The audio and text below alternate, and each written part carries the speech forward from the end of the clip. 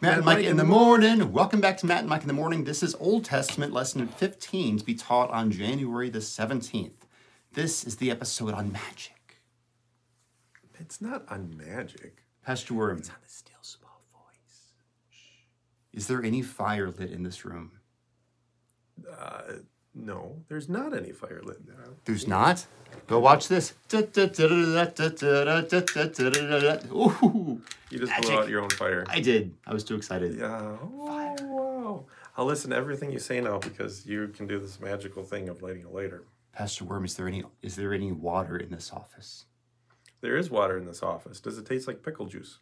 Not currently. My water bottle is over there, but Did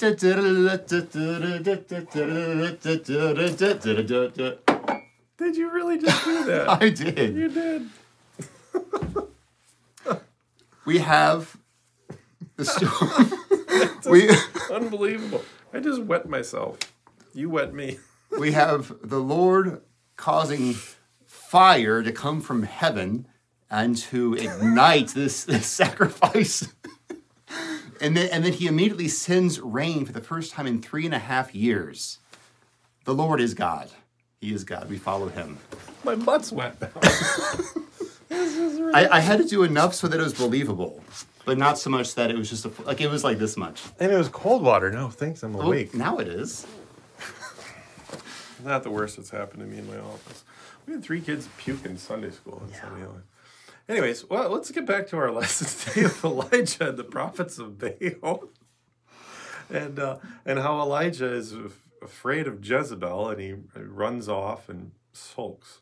So where are you going to go with this lesson other than dumping water in my head? So there's really 3 parts to it. The first part is the Lord working through Elijah with the widow of Zarephath, with a couple of folks, to convince Elijah that the Lord is still God. He provides for the whole family by this miraculous refilling of the oil and of the flowers, so that even when there's no rain in the land for 3.5 years and the grass is dead, the crops are dead, the animals are dying, the people are dying, still the Lord provides miraculously for his servant Elijah. That's part 1. Part 2 is this great battle up on, which mount is it? Mount Carmel. Mount Carmel. Not the tasty treats, but not Mount Carmel. Carmel. Big showdown at Mount Carmel. Elijah and the 450 prophets of Baal. Which has another one of these great taunts, great biblical taunts in it, where the prophets of Baal, there's 500 of them. They're invoking the name of Baal. Oh, Baal, come and save us. Please ignite this sacrifice. Please burn it up so that everyone can know that you, oh Baal, are God. They couldn't do magic like you could do magic. Exactly. They couldn't do the magic. They were even cutting themselves, which just shows that this is totally demonic stuff. That in order to invoke Baal, you have to sacrifice your own blood. It's just crazy stuff. It's demonic. But in all this, Elijah gives the taunt. Oh, where's Baal? Oh, he must be off relieving himself or something. Must be busy. Must be off in the bathroom. It's a pretty funny account.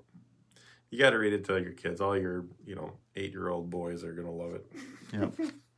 And then the Lord, through Elijah has them pour this precious water on the sacrifice. Soaks it up. There's no way that this thing could burn until the Lord just sends down fire, and it consumes everything. And then part 3 is Jezebel, the wife of Ahab, who's also the daughter of the witch king of the Sidonians. Don't marry a witch king's daughter. Terrible idea. She sends word to Elijah, I'm going to kill you. Tomorrow I'm going to kill you. And so Elijah runs. And the Lord provides for him there. And the Lord shows up. First there's this great fire and a great earthquake and a great wind, but the Lord is not in any of these to speak with Elijah. Then there is this still small whisper. And the word of the Lord comes to Elijah to comfort him.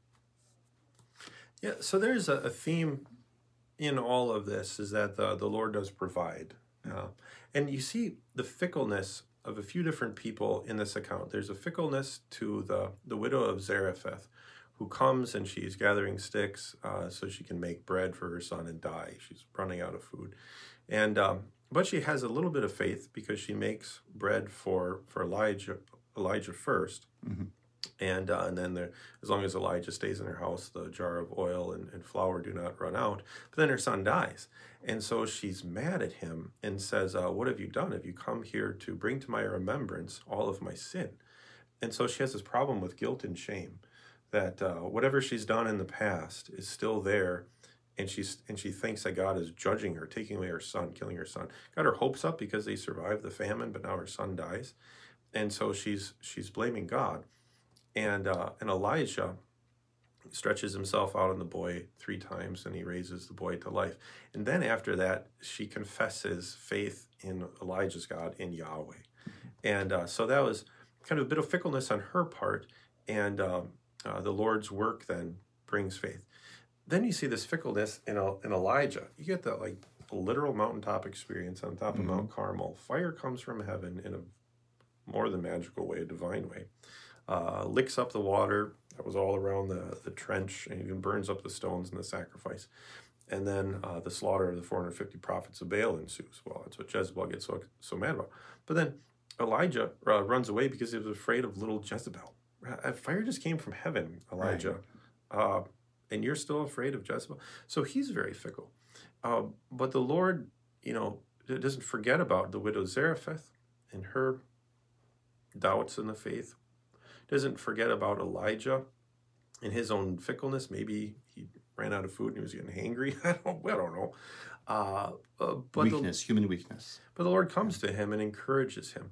And it's in a still small voice. So I think in this lesson, the best part about it is bottom of page 94. It's got a little box there. It says, Jesus in the Old Testament. Even when Elijah was discouraged and ready to die, the Lord was with him, speaking in a gentle, encouraging voice. Jesus, your Lord, is always with you, and he promises, I will never leave you nor forsake you. So I think the application is at all times and all places in our life, not just at the big, great, high mountaintop experiences and everything's going great, is Jesus with us, but he's specifically with us in our times of doubt, in our times of hardship. And he's there encouraging us with his word. Like sometimes it's quiet, not flashy. Amen. Let it be so. So that's what I got on the lesson. We'll see you next time on Matt and Mike in the Morning Magic.